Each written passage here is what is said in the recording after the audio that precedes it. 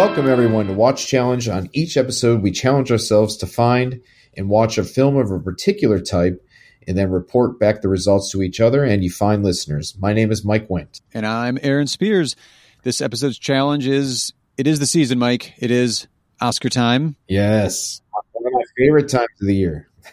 What better way to take a look at Oscars than like all those ones that have been snubbed? Yes. Never been, didn't get either their just desserts as far as any nominations, or maybe the film did get some nominations, but what the hell, not the right ones, or just didn't win even though they were nominated. Which I will say, we generally, our approach is usually more like, let's celebrate, the discoveries that are out there in world cinema throughout the years. So we do skew, I think, positive for the most part here. Let's, there's so much good stuff to talk about. This one may get a little angry. Yeah. Oh, yeah. No, I mean, obviously, with the breakdown of the Academy, oftentimes, as from what I've read, and I think it's been that way ever since it was instituted, is about 60% male. And they're usually the median age is about 70 or so. So you say median age? That's what Whoa. A good majority of the members are old. Not to say an old bias. Much respect for so many of those craftspersons that are out there. But there's young blood in Hollywood. Right. Their taste, sometimes they have a certain taste, or they have, or maybe they're influenced by advertising campaigns or something. But for whatever reason, yes, there are certain things that get completely overlooked. And who knows, maybe some of these things that we think are horribly overlooked are, maybe they missed it by just like 5 votes or something like that. And there's one podcast that I listen to that hopes that once 100 years of the Academy's been instituted, that they will, because it's been 100 years and nobody's probably alive, that they will release the vote tallies. So like maybe you can find out if did Wings win the first Best Picture by overwhelming margin, or was it by a handful of votes? Yeah, or was it a squeaker? Who knows if they'll ever do that? It would be sweet, though, I think. Interesting. Yeah. I actually have a little bit of information, which we'll go over with my main pick, that so sometimes there is information that comes out. And I should also say, too, I'm deferring to you for Oscar history and whatnot, because for some reason as a movie guy, and I don't know if it was just like my shitty punk rock attitude when I was a teenager, but when I got into movies, everybody in my family just assumed like, oh, you're a big Oscar guy. So they would like call me up at the time or send me emails like, oh, I got an Oscar poll. What should I pick? I'm like, I'm not that guy. Except for a brief bit in the 90s when like a lot of the indie boom was happening and a lot of the previous episode, a lot of Sundance darlings were getting Academy love. I was like, hell yeah. Yeah. I was into it then, but honestly, I think working to the theater too, I always closed on Sunday. So I didn't watch the Oscars for a couple decades. I would just see the clips on YouTube. If something funny happened, somebody got smacked, somebody read out the wrong movie title, I'd go and watch the clips. So that's we got 2 different interesting points of view, I think, going into this one. Oh yeah, I'm big like Oscar parties. Have gone to one probably since college at least. But and a lot of times I'll do the pools, and many times I have won.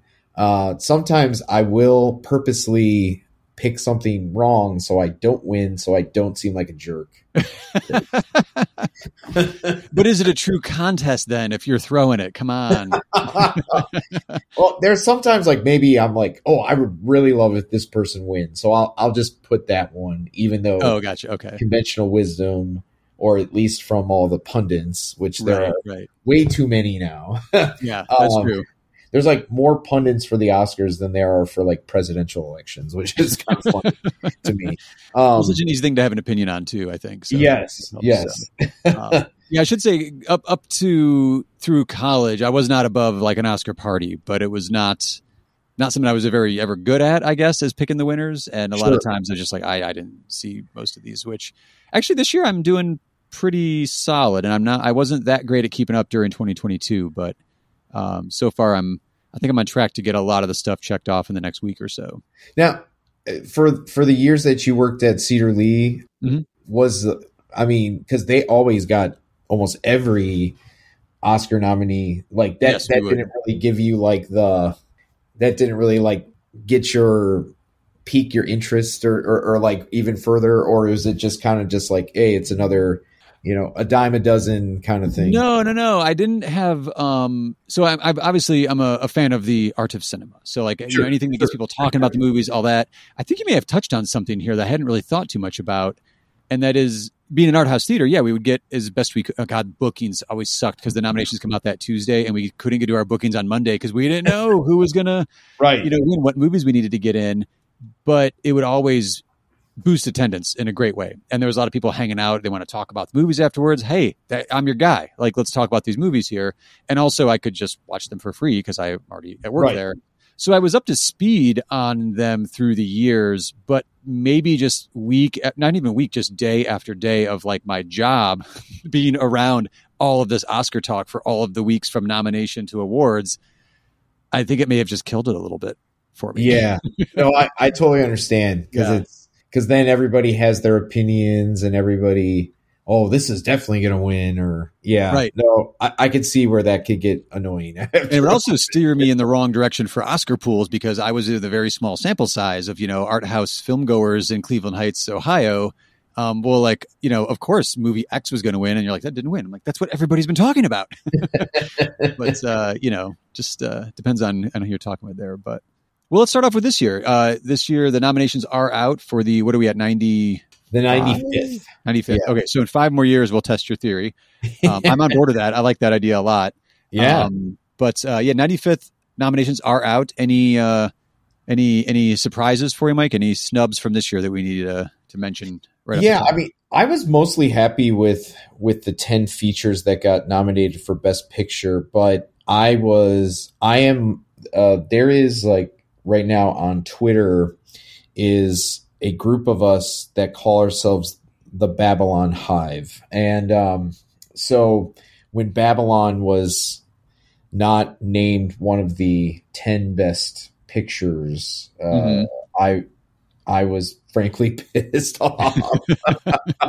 And actually there was somebody sharing the clip on Twitter of the have you seen Babylon? I have not, but I am also upset. Okay. So. Well, this is not to spoil it for anybody, but there is this one particular scene where, and I might have even talked about another episode, but Margot Robbie's character, it's transitioned from silent films to talkies. And she is starring in her first talkie, and she's supposed to hit this X mark where the microphone is, because at the time they didn't have movable boom mics just yet. And she keeps missing her mark. And the AD is like trying to be patient, but then crew members start sneezing. They actually, and the cameraman who's in this soundproof like the refrigerator box, thing. Yeah. Yeah. Soundproof box. And it's hot. And he's like, oh man, I'm having heart palpitations. So the AD starts saying like, shut the fuck up. Shut the fuck up. Shut the fuck up. So this clip got like spread around Twitter when it was not named one of the best. Yeah, I did see that clip going on, but I didn't know context because. Oh God, yeah, it's so funny. I mean, it's like if you've seen Singing on the Rain, which is like very good film. Yeah, it's kind of like an R-rated version of that. I'm on board. Holidays got crazy, and then there was 2 weeks I was trying to get out to see it, and it was only playing at like 9:45 p.m. Yeah, I was like, well, fuck, like I have to get my kids on the bus in the morning. I can't do 3 hours at that point. So I was hoping Tuesday when those nominations come out, they're going to add some screenings, and it won't only be at 9:45 whatever at night. I'm kind of hoping it becomes one of those movies that plays like once a month, like Rocky Horror or something. That would be great. Yeah, but that might be too much pie in the sky. It's a weird world. You never know. Right. I was a little surprised. So one of the categories I always like looking at for the Oscars is Best Original Screenplay. Mm-hmm. I feel like over the years, and especially since Jordan Peele's feature film career has taken off. Yeah. I think there's been renewed interest in like, hey, the newer stuff, maybe up and coming auteurs or people that are really pushing the boundaries with what we can do in the storytelling are rewarded in an original screenplay or, adapted as well. But usually that original one, I think, is always really interesting to look at. And I went to that one this year because I was really hoping for, honestly, I kind of thought Nope would be in there. Like they've been celebrating Jordan Peele's writing, if not his directing. So I was like, oh, okay, well, that's not in there. I was really surprised. What's her name? The star, Keke Palmer wasn't in there. Like that was, I don't know, like great roles throughout there, but like she just like pulled that movie together for me. Like if she wasn't there, like the energy level for me at least would have been way down. On Nope. Her charm. Just effortless in that. Yes. Yeah. It's, not actually effortless, but it came across as so just like, boom, man. Yeah. What a spark here. You just made me smile the whole movie. Yeah, absolutely. Even though like the scenes, like if she's like in terror, it's just like, she still made me smile just because she just really, I don't know. She came through in a big way. Yeah. But we know horror movies tend to not get too much love necessarily at the Oscars. Although I think, again, with Jordan Peele's current feature film career, I think maybe hopefully that's starting to skew a little differently with the Oscars. But I was really surprised that Barbarian, I kind of thought that might squeak in as like an original screenplay because I really saw a lot of critics focusing on the craftsmanship of that story and that screenplay, and the structure to it is really unique and interesting. Long shot getting Justin Long in there as supporting actor or something, but I was floored by him because like I've never liked him as an actor, and I was just like, oh fuck, he's in it. And then what he does with that character is like, whoa, you have range. I was surprised, but at least like the story there, I thought like, okay, well that might get something. Yeah. There's one film that it played at Sundance, and it also played at Cleveland International Film Festival this year. I thought maybe could have been it was always probably once again a dark horse, pie in the sky. Sure. But it was called Cha Cha Real Smooth. I thought, it deserved maybe a screenplay consideration. And then also Dakota Johnson, I thought could have been a great supporting actress pick for that film. She has to show like a pretty good range that we haven't really seen from her before. She was also a producer on the movie, so you can tell like she really had a passion for the project. I think. Sure. I think there's some people who find the lead actor, who is also the writer director, a little bit annoying. Actually, when I was watching it at SIF, there were quite a few people who were like, "Oh, I can't stand this kid," but I thought he was like very charming. But she is, I think, the standout as far as acting in that movie. Correct me if I'm wrong here too. The other one that kind of surprised me because there was so much talk ahead of time was RRR. Oh, and it got song nomination. Yeah, it got nominated for Not To.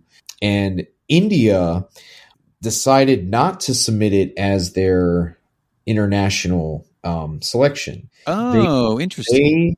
They submitted a movie that also played at Cleveland International called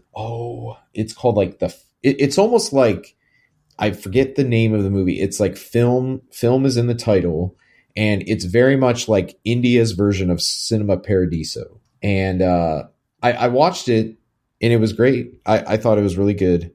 But from what I've heard, there is a split in India's cinema. You have a north and a south, essentially. So the Bollywood films supersede sometimes the Tollywood films, which is what RRR is. Right. But then you can argue the movie that they ultimately submitted, which is, I'm just going to call... It's The Last Film Show. The Last Film Show, yeah. The Last Film Show is like neither, a Bollywood or Tollywood. It's just, it happens to be like a straightforward narrative without song and dance and everything. But RRR, I think... maybe if it was nominated in that category, it would stand a huge chance to win. But it seems like All Quiet on the Western Front is the international film of the year. Well, it has I think is Triangle of Sadness is Best Picture as well. Oh, correct. So, okay. That's his English language debut. Okay, yeah. Okay, gotcha. Okay, so true foreign language spoken in the movie. We've got All Quiet on the Western Front. Yeah. In the Best Picture and Best, international feature as well. Yeah. Okay. Interesting. I have one last snub for this year. Yeah, what's that? Decision to Leave. Park Chan-wook's film was overlooked in every category. Oh yeah. That was a magnificent film. Yeah.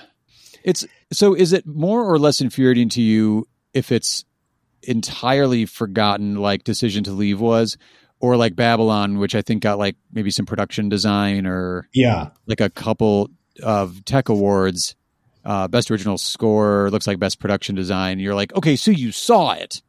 What the hell? Right. Like that feels like that may be almost more infuriating to me. No, you're right. Gosh. Yeah, it's somewhat in the middle because it's like, yeah, I mean, Babylon showed up probably where I would have put it, but yeah, I don't know what, even Margot Robbie gives her freaking, she like goes way above and beyond for that movie, but I don't know. Maybe it was just, I think we talked about it last episode, the recency bias, like, that movie was one of the last to get released. So maybe not enough people saw it. That could be one of the cases. So I don't know. Sometimes I just don't know what the people are thinking, or maybe has she shit in a lot of people's cereal? I don't know. I don't know. Or maybe it's, well, I don't know. Like we'll speculate on Babylon once I've seen it and can talk about it. So, but no, that it's interesting. I think it was on like the Cracked podcast years ago or somewhere I remember hearing about it. It had to have been on some film podcast at some time where they were hypothesizing, why don't we do film awards like 5 years after the year? Oh, yeah. And so that would get rid of this recency bias where either like, and it could work either for or against a movie. I like picking on Shakespeare in Love because I don't think that should have ever won Best Picture. I don't think it should have even been nominated. Fine if you like it, whatever. But, there's quality cinema from that year that should have been celebrated. And yet somehow because of campaigning and who knows what behind the scenes shenanigans, it was, what's his name after all? Who knows? Right. You get in there and you get an award for a film like that. Whereas if you waited 5 years, I don't think Shakespeare in Love would have even been in the conversation about that film year. So yeah, and some movies I think get sometimes hurt because of how the studio put, they waited to the very, very last minute. Like Women Talking, it still got nominated for Best Picture, but United Artists, MGM decided to like not put it out in markets like us, Cleveland, until last week, so it's like, I know like then there's probably been plenty of screenings for LA, New York people, but I wasn't surprised when it only got 2 nominations instead of maybe potentially a lot more, had more people had the opportunity to see it. Well, that's true too, because you want to create, because the voting members of the Academy aren't like in some isolated bubble where they don't get the internet or anything. Like if there's buzz and there's chatter around it or people are celebrating it, they're talking about it, I feel like that's going to add to how everybody sees movies. Like there's hype around them. Your friends are talking about it. You're seeing stuff online. You can't wait because of the people involved in the movie or whatever. So it almost like robs the movie of having some momentum or some hype to it. Right. From the public's perspective as well too. So, interesting. Well, that's probably enough complaining for now about 2022. Let's take a look back in history at Oscar snubs. Any actually, if I can start with an honorable mention, Mike, it ties directly into what you were just saying. So, speaking of the transition to talkies, and you mentioned Singing in the Rain, that to me is going to be one of those movies that I always think of like. I love a musical. I love like that golden era of Hollywood musicals. I think it, just because I'm a film geek and it deals with the transition from silent to sound films, it's one of my, probably put it like top 10 just American films I've ever seen. Yeah. And it's iconic in the public consciousness as being like one of the musicals. You've got Stanley Donen, Gene Kelly also co-directing. You got the Freed unit going strong. It's in glorious Technicolor. The songs are amazing. They get stuck in your head. Singing in the Rain is like, if you're going to do a montage of Hollywood musicals, you've got to have Gene Kelly singing in the rain. Yes. In the rain, in puddles. You got to be there. And when you go back and look at the history of it, it got nominated for Jean Hagen, which is fine. She's great as Lena Lamont, speaking of not being able to transition to talkies very well. And then Lenny Hayden for best scoring of a musical picture. There's no best song. There's no Gene Kelly. There's no Stanley Donen. There's no production design. There's none of the stuff that makes that movie iconic and has lasted. Yeah. There's no Donald O'Connor. There's no Make 'Em Laugh. I mean, oh my God. It's still infuriating because even I knew it had some nominations. I'm like, let me look that up before I bring it up on the episode. And I was like, wait, 2? I was really ahead in my head that it was like 5 or so. Yeah. I was like, Gene Kelly has to be in there. Song has to be in there. And it just didn't win. Then I was like, it not only just didn't win the 2 it was nominated for, it's baffling the 2 it was nominated for. Yeah. Seeing Babylon made me watch Singing in the Rain. Mm-hmm. It might make you want to rewatch it too. I'm ready. Whenever you see Babylon. But yeah, so I looked up the Best Picture nominees that year. I was like, oh, for sure. Like that must have had like 10 or 11 nominations. Yeah. And looking at the other movies that were nominated that year, High Noon. Okay. Oh, that's legit. Definite classic. But most of the other films, very forgettable, I thought. Yeah, The Greatest Show on Earth, Ivanhoe, Different Moulin Rouge, and The Quiet Man. Not that they're bad. Just, And apparently, Greatest Show on Earth inspired Spielberg, to become a filmmaker. But right. But those Ivanhoe, yeah. I mean, I think I remember watching it in like an English class or something. But yeah, it's like I don't know. Like you couldn't make room for that. Well, also too, because that's a time period. Sorry, we can move on for this. I don't need keep just complaining about Sick of the Rain, but it was also a time when things were split in the Academy, where you not only have best cinematography, but it's best cinematography black and white, best cinematography color, best art direction color, best art direction black and white. This is a poppin' Technicolor musical. Yeah, what? It's crazy. So, all right, my Singing in the Rain rant done. Mike, what's one of your honorable mentions? So my first honorable mention is, we had talked a little bit earlier in the episode about the bias towards horror. And while this movie did get 4 nominations, I think the most egregious snub is from the movie Psycho, Anthony Perkins in Best Director or Best Actor or Best Supporting Actor, one of the two, whichever. I don't know, maybe Best Actor. Best Actor, yeah. How the hell can you watch that movie?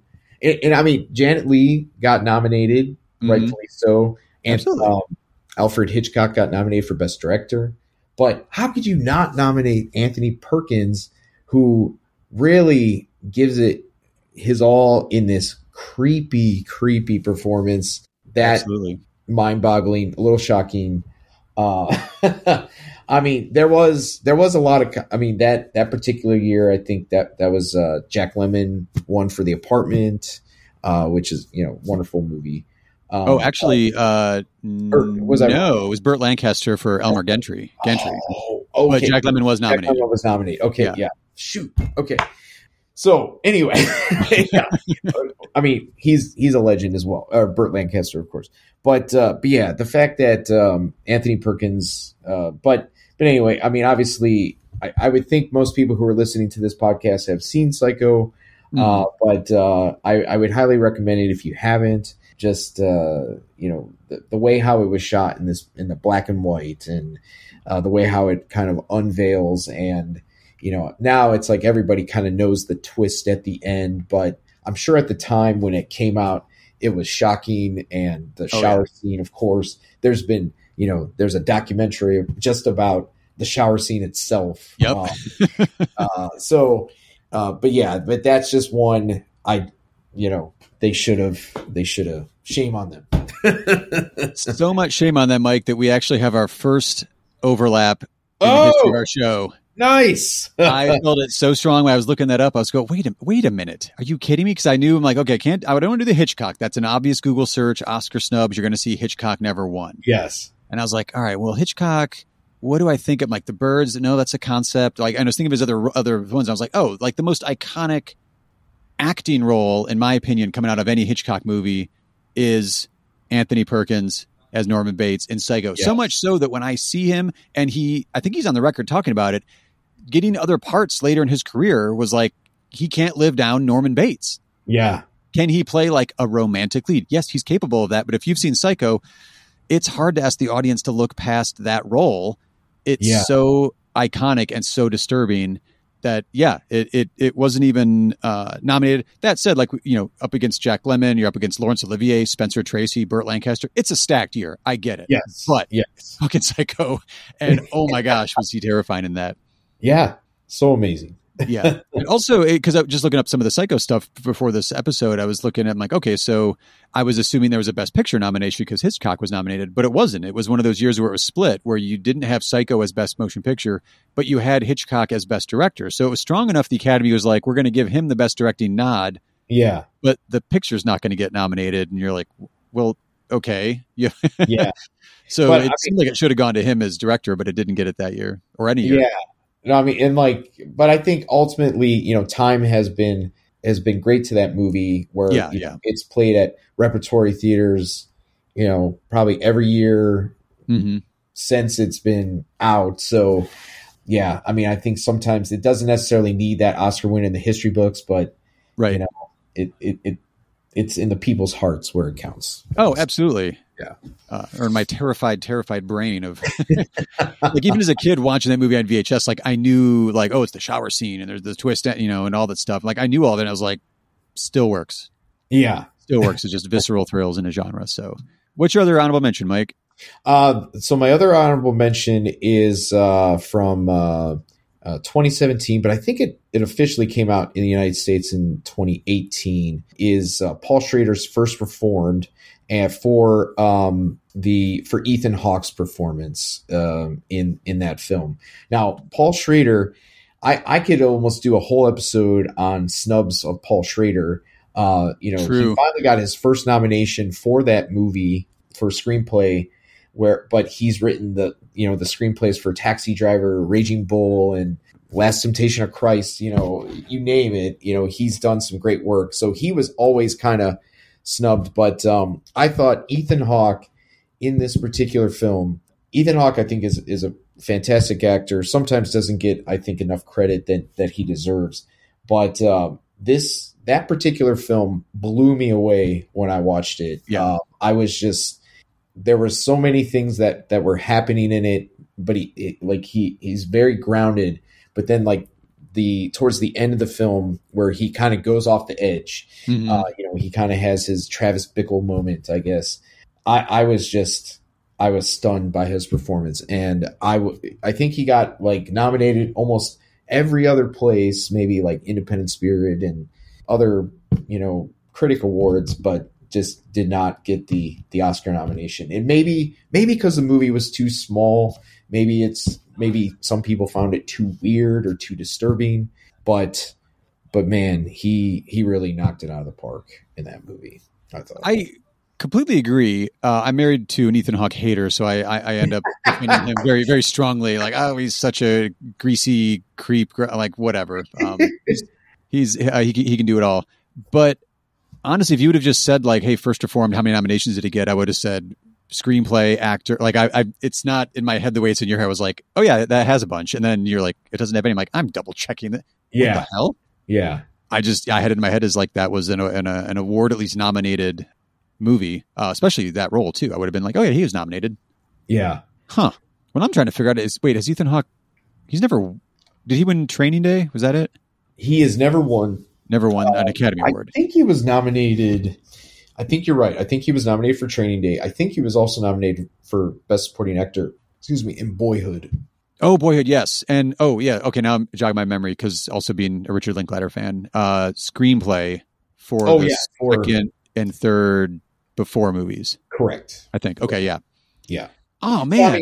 So he hasn't, obviously, he's had his brushes with Oscars, but no, this was the one I think that, looking who won that year, I think he could, that would have been my pick personally. Yeah, for sure. Also just the punch of that narrative, but also that his arc in that movie, his performance and where it goes is just devastating. God, picture the role when he actually ends up winning an Oscar. Oh yeah. How intense is that one going to have to be? Yeah. Can't be horror though. Can't be any of his horror stuff. Right. And he does some interesting horror, but yeah. Any other for you? I just had Psycho. That was my other one, but I'll do a quick shout out. Just because it's obviously equally iconic, and I can't believe it didn't win. And he just passed away, so I'm pretty bummed. But Ray Liotta in Goodfellas. Yeah, another one of those Scorsese tied into Paul Schrader. Obviously, like 1980 should have been in there with Raging Bull. Whatever should have been in there in Goodfellas. Whatever. Look up the movies that Scorsese has lost to over the years with his projects, and you'll just you'll get pissed. Yeah. And that one, like, Ray Liotta will never like live down like the 80s coked out Goodfellas persona in any movies. He's in Operation Dumbo Drop, and I'm like, what? He's got to be on cocaine in the background, right? Like, it's just such a, it's like that when you first discover a new band and you're like, oh my God, this band is amazing. That album's probably going to be your favorite. No matter what they do the rest of their career, it's that one that got you into that band. And I feel like that's probably the way Ray Liotta and Goodfellas is in my brain. So can't believe that wasn't an Academy Award winning performance, but right. Whatever. So Mike, what did you end up picking for your Watch Challenge Oscar snub selection? Yeah. So this one was a movie that I was for sure that I had watched, but then realized as I was watching it, I had not, like all the way through. Okay. Maybe partially because of its length, but I decided to go with 1994's Hoop Dreams by Steve James. It begins with a game, with a basket and a ball. It becomes a journey of heartbreak and hope. From city streets to the brink of fame. Isaiah Thomas! The amazing story of two boys and two families struggling against the odds. My mother, God bless her, she's always said to me, this America, you can make something of your life. Against the system. You have to realize you can make their team win. To make a dream come true. All I ever dreamed about was playing in the NBA. And which is a documentary, and it was nominated, I believe, for editing, but it was not nominated for Best Documentary Feature. And not to say that this movie, it didn't have it definitely had two huge advocates in Siskel and Ebert, who both named it their top movie of '94. Recently, I rewatched a lot of old Siskel and Ebert episodes, and this was one. It's like I think they had like 2 or 3 episodes dedicated just to this movie. For anybody who has not seen it, it is about two young men, William Gates, Arthur Agee, who are have great talent, and you're followed through their high school years as they both of them go kind of like different directions, but they're very talented at basketball. But then there are certain aspects where especially one person. I don't want to spoil it but it is kind of older. But yeah, boy, it really is a powerful documentary, and it's like I cannot believe that movie. I don't know. Maybe it's because it was about something in Chicago and doesn't attract to LA or New York. But my God, how could you not pick that movie? It should have been nominated. It should have won. But it is such a great documentary, and I'm glad that I finally just sat down, watched the whole thing. You can find it on HBO Max right now.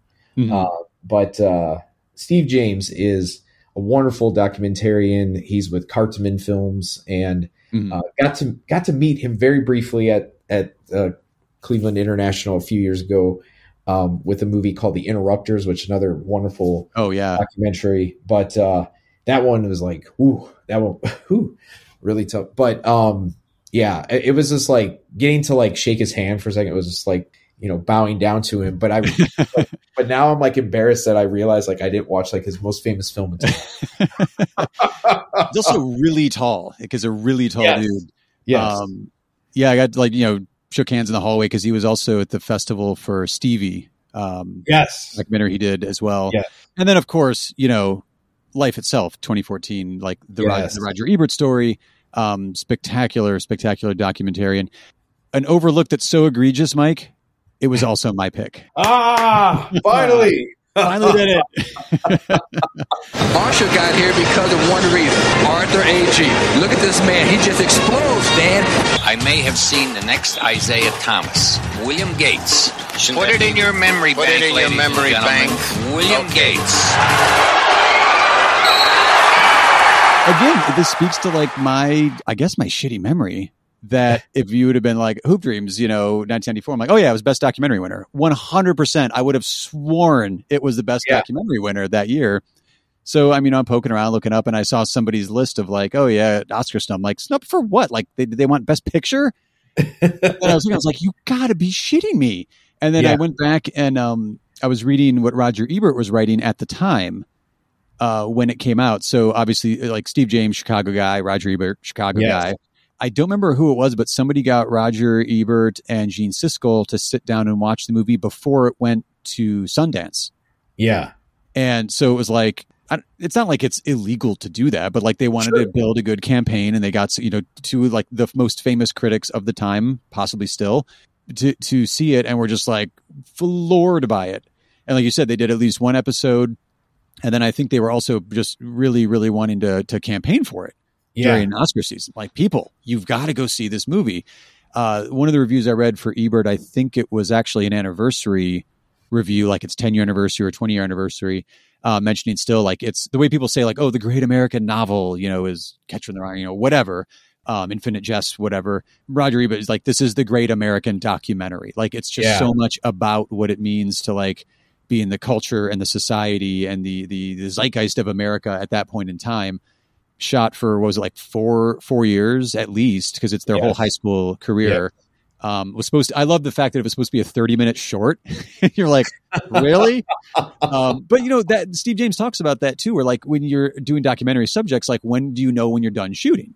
And he's talked about that because I think it's the commentary track for Hoop Dreams, he mentions like, well, it's supposed to be a short, but then we're like, well, the natural thing would be to follow them through high school, because they're at this elite, they were recruited to this elite high school. I think their coach was like some famous NBA player's coach, like when he was in school. So like, this is where you go if you want to be a star, like basketball player. It's like it's the tops there. And then they scraped together money. And if I remember correctly, they shot it on video too, which was kind of unheard of for the 90s. Right. Yeah, it definitely, it was a little jarring at first when I started watching it, because I was like, oh yeah, this is definitely like early 90s video. Like it felt like, like I used to watch a lot of Degrassi when I, oh, right. Which I think it was shot on film, but it had just kind of like this more PBS look, I guess. Yes. Yeah, exactly. Maybe it wasn't cinematic enough for the documentary branch of the Academy or something. Well, so I looked into that a little bit, and I guess Ebert and a whole bunch of filmmakers, specifically Barbara Koppel, were like livid with the Academy. Like, what the fuck? And they put so much pressure on the Academy. They actually did an investigation and made public their results. And I guess, again, keep in mind, folks, this is like the 90s. So this was not like, let's send you a link to a screener or something. These were Academy voters that came to watch, presumably like in person in some sort of a screening room. And I guess the documentarian folks, they had a system, the nomination committee, had a system where they each had a flashlight. And when they gave up on a film, they would just like shine their flashlight at the screen, I guess. And then other people would be like, either they would join in or not. Guess how many minutes into Hoop Dreams the documentary, the nominating committee lasted in Hoop Dreams? Again, just for context, it's 171 minutes long. Guess how many minutes it took them to be like, we're done? 35 or? It was 20, supposedly. Wow. Like, I was like, what? So apparently, like, there was so much of a controversy about it. They had the Academy's executive director. They even released the voting results from whatever the Price Waterhouse, whatever. Cooper or something. Yeah, them. Yeah. And so they wanted to see what voters, because it's like a rank system of 0 to 10. And a small group of members, and I got the quote here, a small group of members gave zeros to every single film except the 5 they wanted to see nominated, which you're like, what the? Come on, that's not how this is supposed to work at all. You're like, what a dick move. And they gave 10s to those 5, so it completely skewed the voting, which you're like, also have a better fucking process for voting. Come on. Yeah. If you're going to be children about it, then you're going to have to, weight it properly or whatever. I have heard there are certain branches of the Academy that are notorious for being different, like the international branch, and the documentary branch, and then the director's branch can sometimes go against, like, say if like DGA nominated 5 people, the Directors Guild usually, or the Directors Branch will usually always find, a foreign person to get nominated or something, to throw it off a little bit. But that's very disheartening to hear. But obviously that movie, I think, will thrive in the pantheon of great documentaries, and the fact that Criterion has it, and it did pretty well, I would say, for a documentary box office wise as well. So it's like, that had, at least gives it some vindication. And I'm sure at some point it'll probably get in like the National Registry or something like that. But yeah, that's just, Yeah, I checked that too. It is. It went in 2005. Okay, good. Officially preserved as culturally, historically, and aesthetically significant. And yeah, I looked up, it had almost 12 million, I think, worldwide box office. So like, that is not too shabby for a 170-minute documentary. But also, like, it didn't take me too long. But my first watch was with my dad, who's a huge basketball fan. Like, he was in it from the get-go. Yeah. Like, and so I was kind of feeling off his vibes, and I wasn't that into basketball. But like, you get wrapped up in William and Arthur's story, I think, pretty quickly. Yeah. And it propels you, and you see the growth. I think it's edited at a clip. They had 250 some hours to go through and put it into 171 minutes. And like, I mean, it's a long movie, but like, once you settle into it, like, I don't think you feel the running time. It's really well paced. It's pretty engaging the whole way through. There's natural drama to the individual games, let alone their ambitions, let alone like how they're play struck. Yeah, it's great. Yeah, no, it's so good. But I was so livid when I was like, that won. No, it didn't. Oh my God.